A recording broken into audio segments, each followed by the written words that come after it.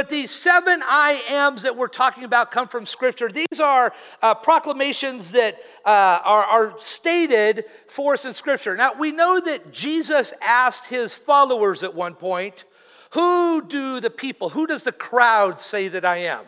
And they gave him an answer. And then he asked his disciples specifically, but who do you say that I am? And they gave an answer that you're the Christ. And those are all important questions and answers for us. And we have sermons about those. But that's not what this series is about. This series is about, what does Jesus say about himself? Who does Jesus say he is? Not what's the public's opinion or what the disciples claim, but who does Jesus say that he is? Last week, Jesus says, I am the bread of life. Today, we're talking about, I am the light of the world. You heard a longer passage read for us, John chapter 8, 8 through 12. You could read, chapter 8, verse 12, up through verses 20. You could even read down through 30 to kind of get a big picture of all this. But as a reminder, verse 12 simply says, when Jesus spoke again to the people, he said, I am the light of the world. Whoever follows me will never walk in darkness, but will have the light of life. I have grown up in church. I have read that phrase. I have heard those words. I've heard messages about it for years, and I understand English well enough to know what the words mean, but I would say for a long time I didn't understand kind of the meaning behind it or something a little deeper. And so I've learned over years, or I've had to look at things and study, and even in preparation for this message, even a few more things came to light. I want to share some of that with you to help you out also. To understand Jesus' comment and the context of his words, what he says there, we need to go back in time, back in biblical history to about 1,500 years before Jesus. So Jesus, 2,000 years ago, we're going back another 1,500 years approximately. When you go back in the Old Testament, you read in the book of Exodus, you read about the Egyptian slaves, who are the Hebrews, that come out and are taken out of slavery and are given their freedom. God brought a man named Moses to free this people group out of Egyptian slavery and to make him his people, the lowest of the low of all of society, and to show the world through this lowly slave group that God is the God of them and of everyone. That's what's going to happen here. So they are brought out of slavery and got out to the desert and were there for a whole hot minute before they started complaining and wanting to go back and doing a number of things. And so what ended up happening, we read it, is we believe, God punished them, but they spent 40 years wandering around in the desert. They literally spent their time there. The first 40 years of freedom was just out in the desert being led by God. God would lead them by a pillar of cloud during the day and a pillar of fire at night. This is kind of my provision to show you the way, maybe even to cool a bit of the area with the cloud, but certainly to provide light and direction at night. But during these times, the Israelites had to do things differently. They worshiped at a portable church, for lack of better words, called a tabernacle. It could be torn down, picked up, and moved to where they need to. Not easily, but it still was movable. It was portable. And they lived in tents, really, or tent-like structures where they just, as they wandered through the desert, whenever God moved them, they had to pick up and go. There was no permanent housing. None of this was going on. Eventually, these Israelites exited the wilderness and they entered into the promised land. And as God had given them this promised land, I wrote down here, he had given them fields that they had not planted. He'd given them wells that they had not dug. He'd given them houses that they had not built. And he'd given them cities that they had not established. Basically, God relocated his children from one side of the tracks to the better part of town, or to the better part of the desert, however you want to put it. Like, they got to move on up to something much better that God had promised them, but it took them 40 years to get there. After this big move had happened, God created a special festival for the Israelites so that they would always remember this 40-year period of their life where God had provided for them, where God was faithful to them and given them protection while they were out in the desert. This feast still happens today. This feast is called the Feast of Tabernacles. During 1 week each year during the fall harvest season, all Jewish men, but all Jews were required to travel back to Jerusalem. And once they arrived to Jerusalem, or the greater Jerusalem area, they were told they would be there from a Sabbath through a Sabbath. But when they got there, they were told that they needed to live in the desert, in the wilderness, just like they had when they had been outside before. So they built things called booths. I don't see that. You'll see some pictures up there, maybe some possible booths.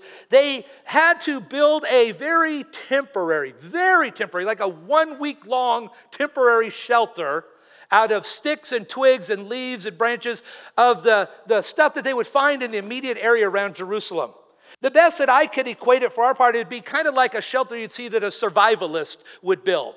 After a week, it would be dried branches and everything. It wouldn't be good for anything except maybe kindling to be thrown out there. But that's what people were required to build and to live in during the 7-day period that they would be in Jerusalem. During the night, they were told that they were just supposed to celebrate God's faithfulness and protection. And this feast, again, as I said, still happens.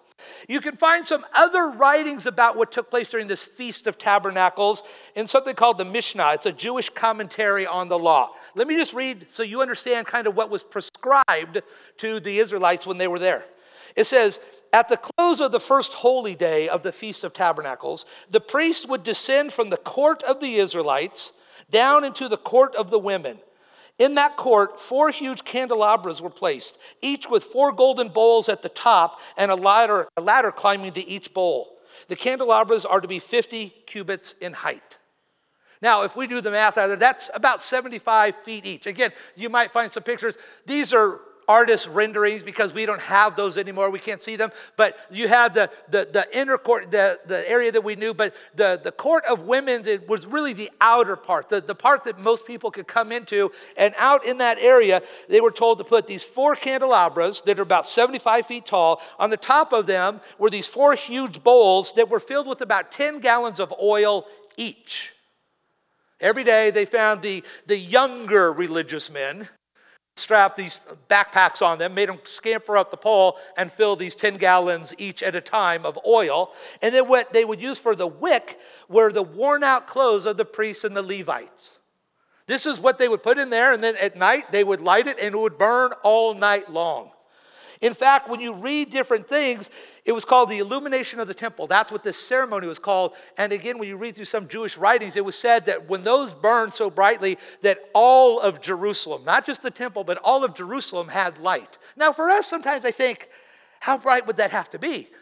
Like, I see lights around here, and we've come a long way, but I forget that there were no street lamps, and there were no lights already just on. When it got dark back then, it got dark.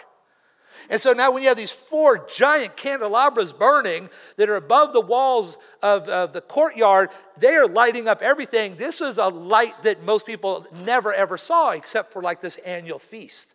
And when we hear all this and we read about it, you would think, oh, there's a lot of pomp and circumstance, so this must be a solemn experience. It wasn't. This was meant to be kind of just an all-night party going on. This was meant to be, hey, I want you to remember and to celebrate what God did for you. And so when these things were lit at night, the celebration began. The men were called to come out and they were to dance and to sing and to have a good time and to recite prayers and march up and down the steps and just to have a joyous time in the name of the Lord. I was thinking, maybe it's like a holy version of Coachella for all I know. Or maybe for you older folks, a godly version of Woodstock, okay? Like if we could say such a thing. But that's what's going on, this 7-day festival out there going on day after day. The candles would go out, the morning, they'd refill them that night, the celebration. And so I don't know if they stayed up all night. I just know it was designed to be a big house party, night party, all these evenings.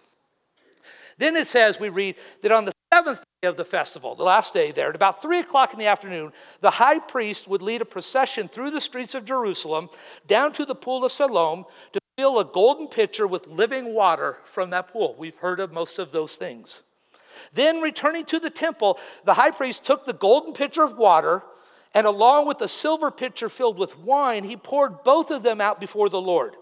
Then the high priest would pray, saying this, God in heaven, send your Messiah soon. Send him in our days. We, your children, cry out to you, our Father, to send us the long-awaited Messiah. Because the Jewish leaders knew that in Scripture, this Messiah was promised. It was talked about, he was coming, and he was going to be the light in their world that was mentioned. You go back and read through Scripture in the Old Testament, New Testament, a lot of references to light. They knew all about this. So the question is, why am I telling you all of that? Because that was to give us some context 1,500 years before Jesus as to what's going to take place now. Let's bump up to where Jesus is 2,000 years later. The temple is radically different because it's gone through some destructions and rebuildings, and now Herod's temple, and it looks a little differently, but they were still coming together and having this incredible Feast of Tabernacles. And most scholars believe that this text that we're reading here today comes from the end of that annual celebration. The candelabras had burned for 7 nights. This water and the wine ceremony had been completed. And the high priest had just said their perpetual prayer to please send us a Messiah, the one that they waited on from Yahweh.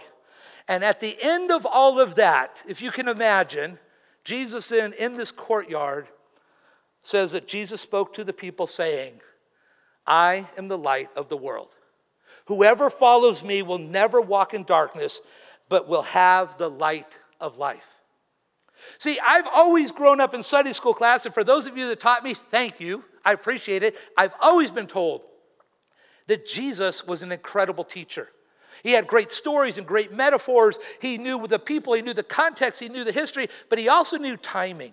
When you look at things, Jesus timed things so well that it all came together. And this is an incredible amount of timing for Jesus.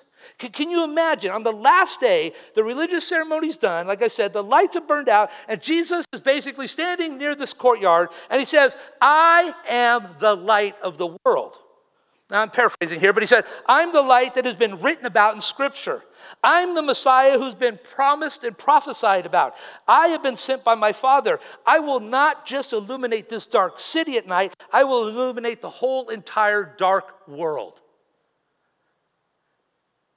The people were confused by what he was saying here. We might be confused sometimes when we read this because we don't understand all the stuff that goes into it, but this was not a confusing statement. In fact, it's what we would call a friends. That didn't happen there. In fact, he picked probably the biggest stage that was available at that time because there are some numbers that say there could have been 1 million Jews that come back every year for this. Now, they're all hearing him because he's not amplified, but the word would get out. He was in the center where all the stuff took place. People would understand his message. He knew and they knew what his comments meant and what the context was. It was an intentional set of words created or made that would cause people to make some kind of a decision. If you read back through chapters 7 through 9, you're going to see that there's a lot of information there, and there's some things that will help us understand this whole concept of I am the light of the world. And I want to highlight just 3 of those here briefly. I want to mention them to you so you can walk out here and say, well, what does Jesus saying I am the light of the world mean? Like, I understand now the history and the context of why it would be so powerful for them, but what does it mean to us here? What does it mean by what Jesus said? So I thought I want to make it memorable, and I wanted to do some things, and so sorry, especially if you're a teacher in here, I just came up with the 3 R's that go along with this. And the reason for that is because it seems like everything in our world has 3 R's. I literally looked it up. There are the 3 R's of education, conservation, of personal safety, the 3 R's of economics, childbirth, healthcare, animal research, and the New Deal. So why not the 3 R's of light of the world? That was my feeling here. And I wanted to make it easy for us. The first one is simply this. When Jesus made that statement, I'm the light of the world, it was all about revelation. Jesus was saying, let me tell you more about my Father. Now, I don't know about you guys, but have you ever heard the phrase, like father, like son? Usually when I've heard it, there's a bit of sarcasm directed at one of those 2 individuals. Because it's like, oh, sorry, you're like your dad, or, oh, sorry, kid, like, it doesn't always go well, but we get that. This, however, when we would say like father, like son, this would be the perfect example of the perfect father-son. This is a compliment. This is a great thing. Jesus reveals his heavenly Father to us. He tells the Pharisees that he came to reveal them because they claimed that they know him, but they did not really know Yahweh. Down in verse 19, if you've got your Bible open in chapter 8, you would see Jesus says, if you knew me, you would know my Father. And back at the beginning of the Gospel of John, in chapter 1, in what we call the prologue, there's a part that says, "No one has ever seen God, but only the Son, who knows the Father and has made him known." Jesus is saying, you really don't know him. You say you know him, but I'm here to reveal or to give you a revelation about my heavenly Father. And as the light of the world, I can bring that revelation to you and to everyone. That's one of the R's. The second one is this word and this idea of redemption. Keep in mind, before Jesus walked on earth, the Israelites lived under the law. They had a limited sacrificial system, and they placed their worth in being a descendant of Abraham.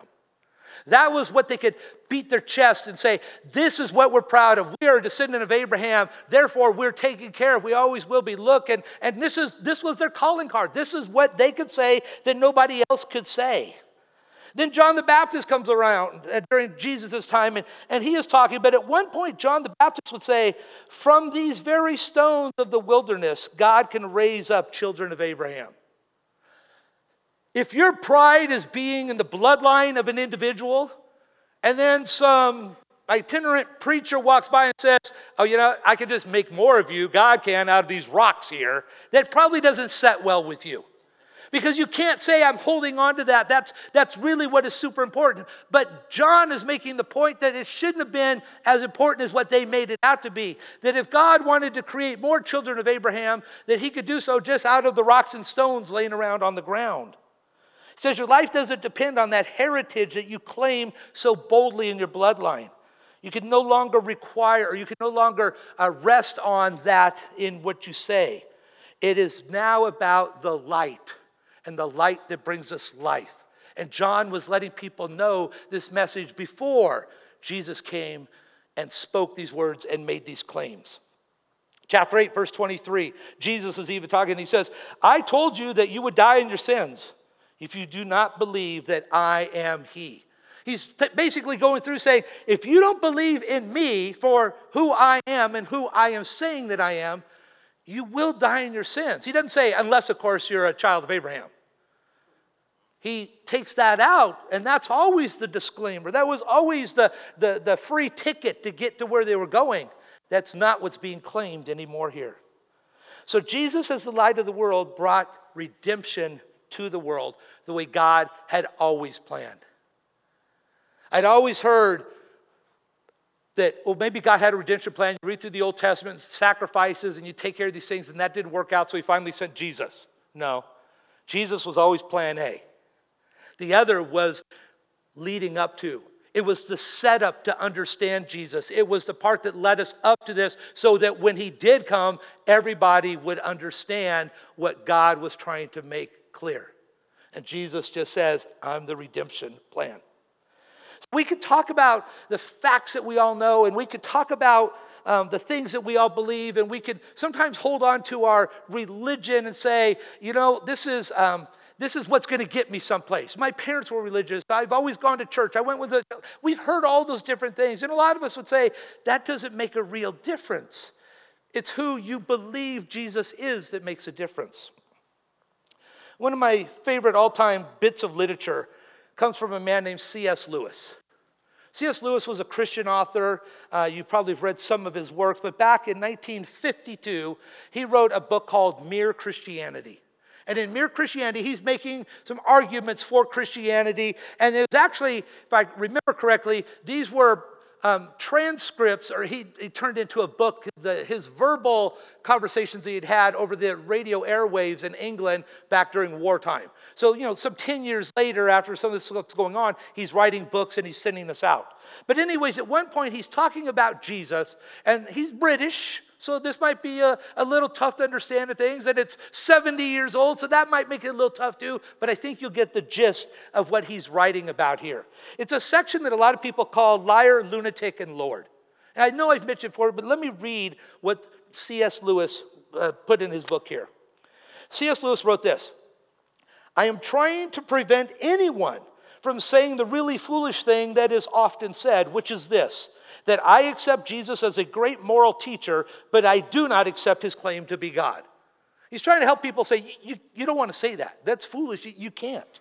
He goes on to say, this is the one thing that we must not say. You cannot say that, Because a man who was merely a man and said the sort of things Jesus said would not be a great moral teacher.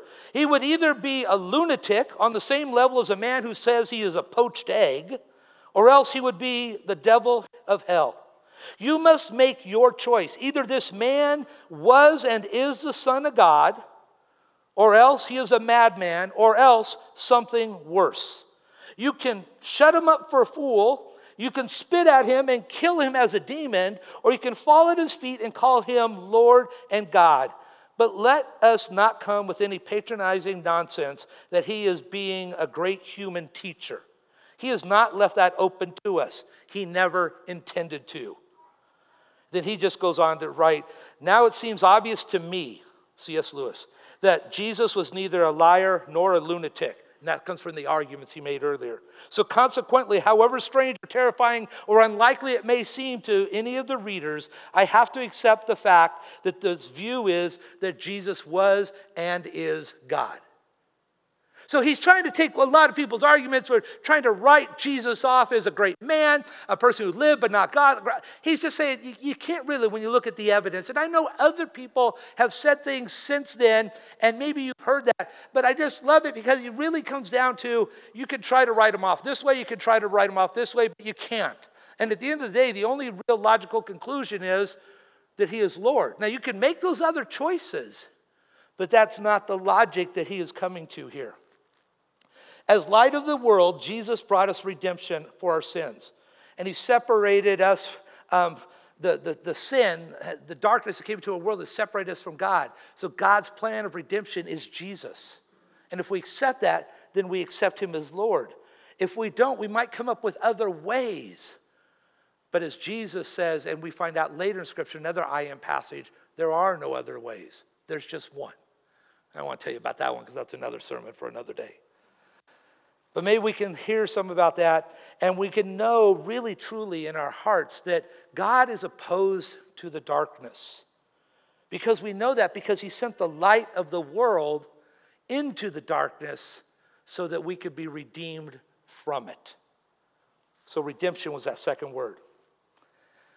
The third R, though, isn't as flowery and isn't as fun, but it's this concept and word of rejection.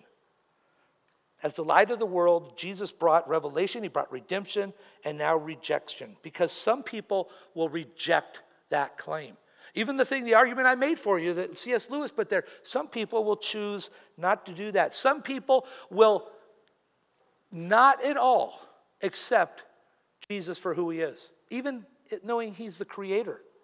In John, verses 9 through 11, we read that the true light that gives light to everyone was coming into the world. He was in the world, and through the world, and though the world was made through him, the world did not recognize him. He came to that which was his own, but his own did not receive him. It's very clear that he's the one that created, and he came to that creation, and the creation kind of went, who are you? Not everyone, but a number of people. That's what God was sending Jesus to. That's what he came into. And you would think that of all the people that could have been, of all the people that were alive during Jesus' time, all the people on the earth, obviously Jesus was there in Jerusalem and is with the Israelites. All of those folks knew about Jesus, not necessarily by name, but by description, because these were people that had God's leading, God's word. These were God's children. It was talked about this coming Messiah. Everybody there knew who he was in theory, without a name attached. But they knew that this person was coming. This light of the world, he was promised. He was going to be sent to him. He'd been prophesied. All of these things. And yet those folks are the ones, many of them, that did nothing with it. They wouldn't accept who he was. They wouldn't believe it. Even though they'd had this festival and they did these things to remind them what's going on, and they knew of the promises, and they did these rituals, and then they had a prayer, please send us that Messiah. And then Jesus says, I am he. They're like, yeah, whatever, okay. And so they just kind of kept going on. And I know sometimes I look at this, and I read this, and I think, sorry if I say this here, but how stupid can they be? But then I realized if I was there, I might be one of those people you all would be saying, how stupid can he be? Because maybe it wasn't as crystal clear. We know that not everybody just fell on their knees and accepted the message. Some did, some did not. In fact, if you read through, you will see in chapter 8, 3 different responses that were given by the people that heard Jesus. In verse 13, it tells us that some of the religious people rejected him. They wanted nothing to do with him. They heard it, shook their heads, walked away, thought, lunatic running around in the courtyard, glad this festival's over, I'm going home. Verse 25 said, some were inquisitive enough that they requested more from him. Like who are you? Tell us again who you are and what it is that you're doing. Because they had an interest that was piqued. And down in verse 30 it says that others believed and received him. Some rejected him, some requested more, some received him. That was the reaction and the response of the crowd 2,000 years ago. I would say those same 3 concepts come up in our life here today. 2,000 years later, we hear about God, we hear about Jesus, and we have to make some sort of decision also about him. You know, we live 2,000 years later, like I said, we know about Jesus, we know that he is the light of the world, sent into the darkness to clear that out, to redeem us, to reveal God to us. Some people will accept that. Some people will reject that. I know many of you who are here today. I know many of you have already received Jesus. You've accepted him into your heart. And I'm so thankful for that.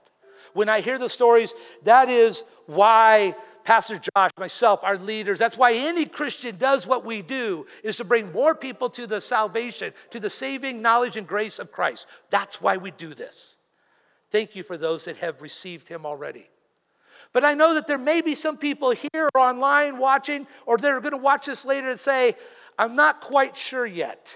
I would like to request a little more information. I want to know a little more about this. I'm not sold yet. Help me know more about him. If that is where you're at today, or if you're saying, no, I've been ready, I haven't talked to anybody, or after hearing this, I am ready to receive him now, today, I want to have that conversation. I want to know who you are. We want to know so that we can help you take further steps or to help you cross a line, to accept Jesus, to receive him. So what I'm going to ask for you, we'll pray in just a moment, but I'm going to ask in front of you in the back of the chairs, you will find a card. It's a connection card. There's a place for you to write your name and a phone number on there. And down at the bottom, it just says comments or prayer requests or something like that. There's some empty lines. If you will just either write request, as in request more info, or receive, as in receive Jesus, I'll know what that means. What I'm going to ask you to do is write on there, and when we conclude our service, there'll be a collection plate at the doors on the way out. Put them in the plates. We'll have an opportunity then to see those and contact you and have further conversation about all of this. Jesus told his followers then and now that when we get to know the Son better, we would understand the Father better. That's the revelation.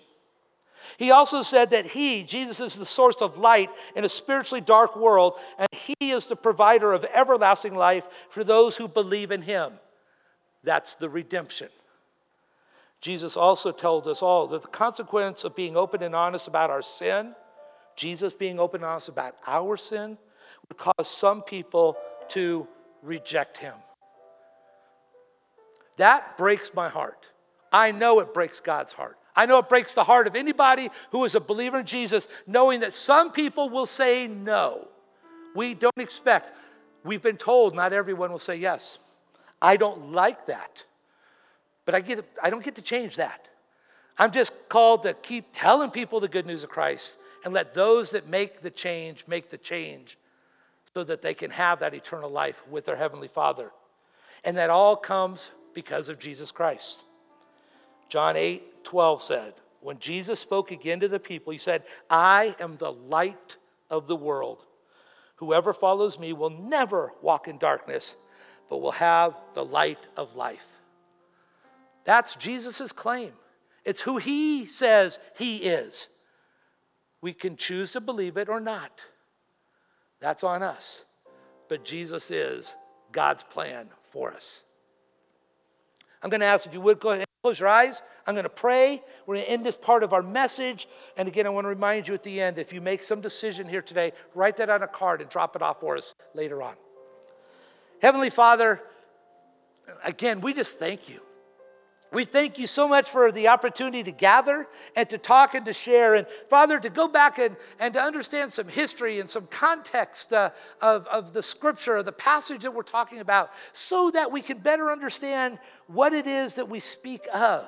I pray that that's been the case here today. I pray it's something that, as I had learned over the years, that maybe this is information that would be new and interesting and beneficial to my friends who are here.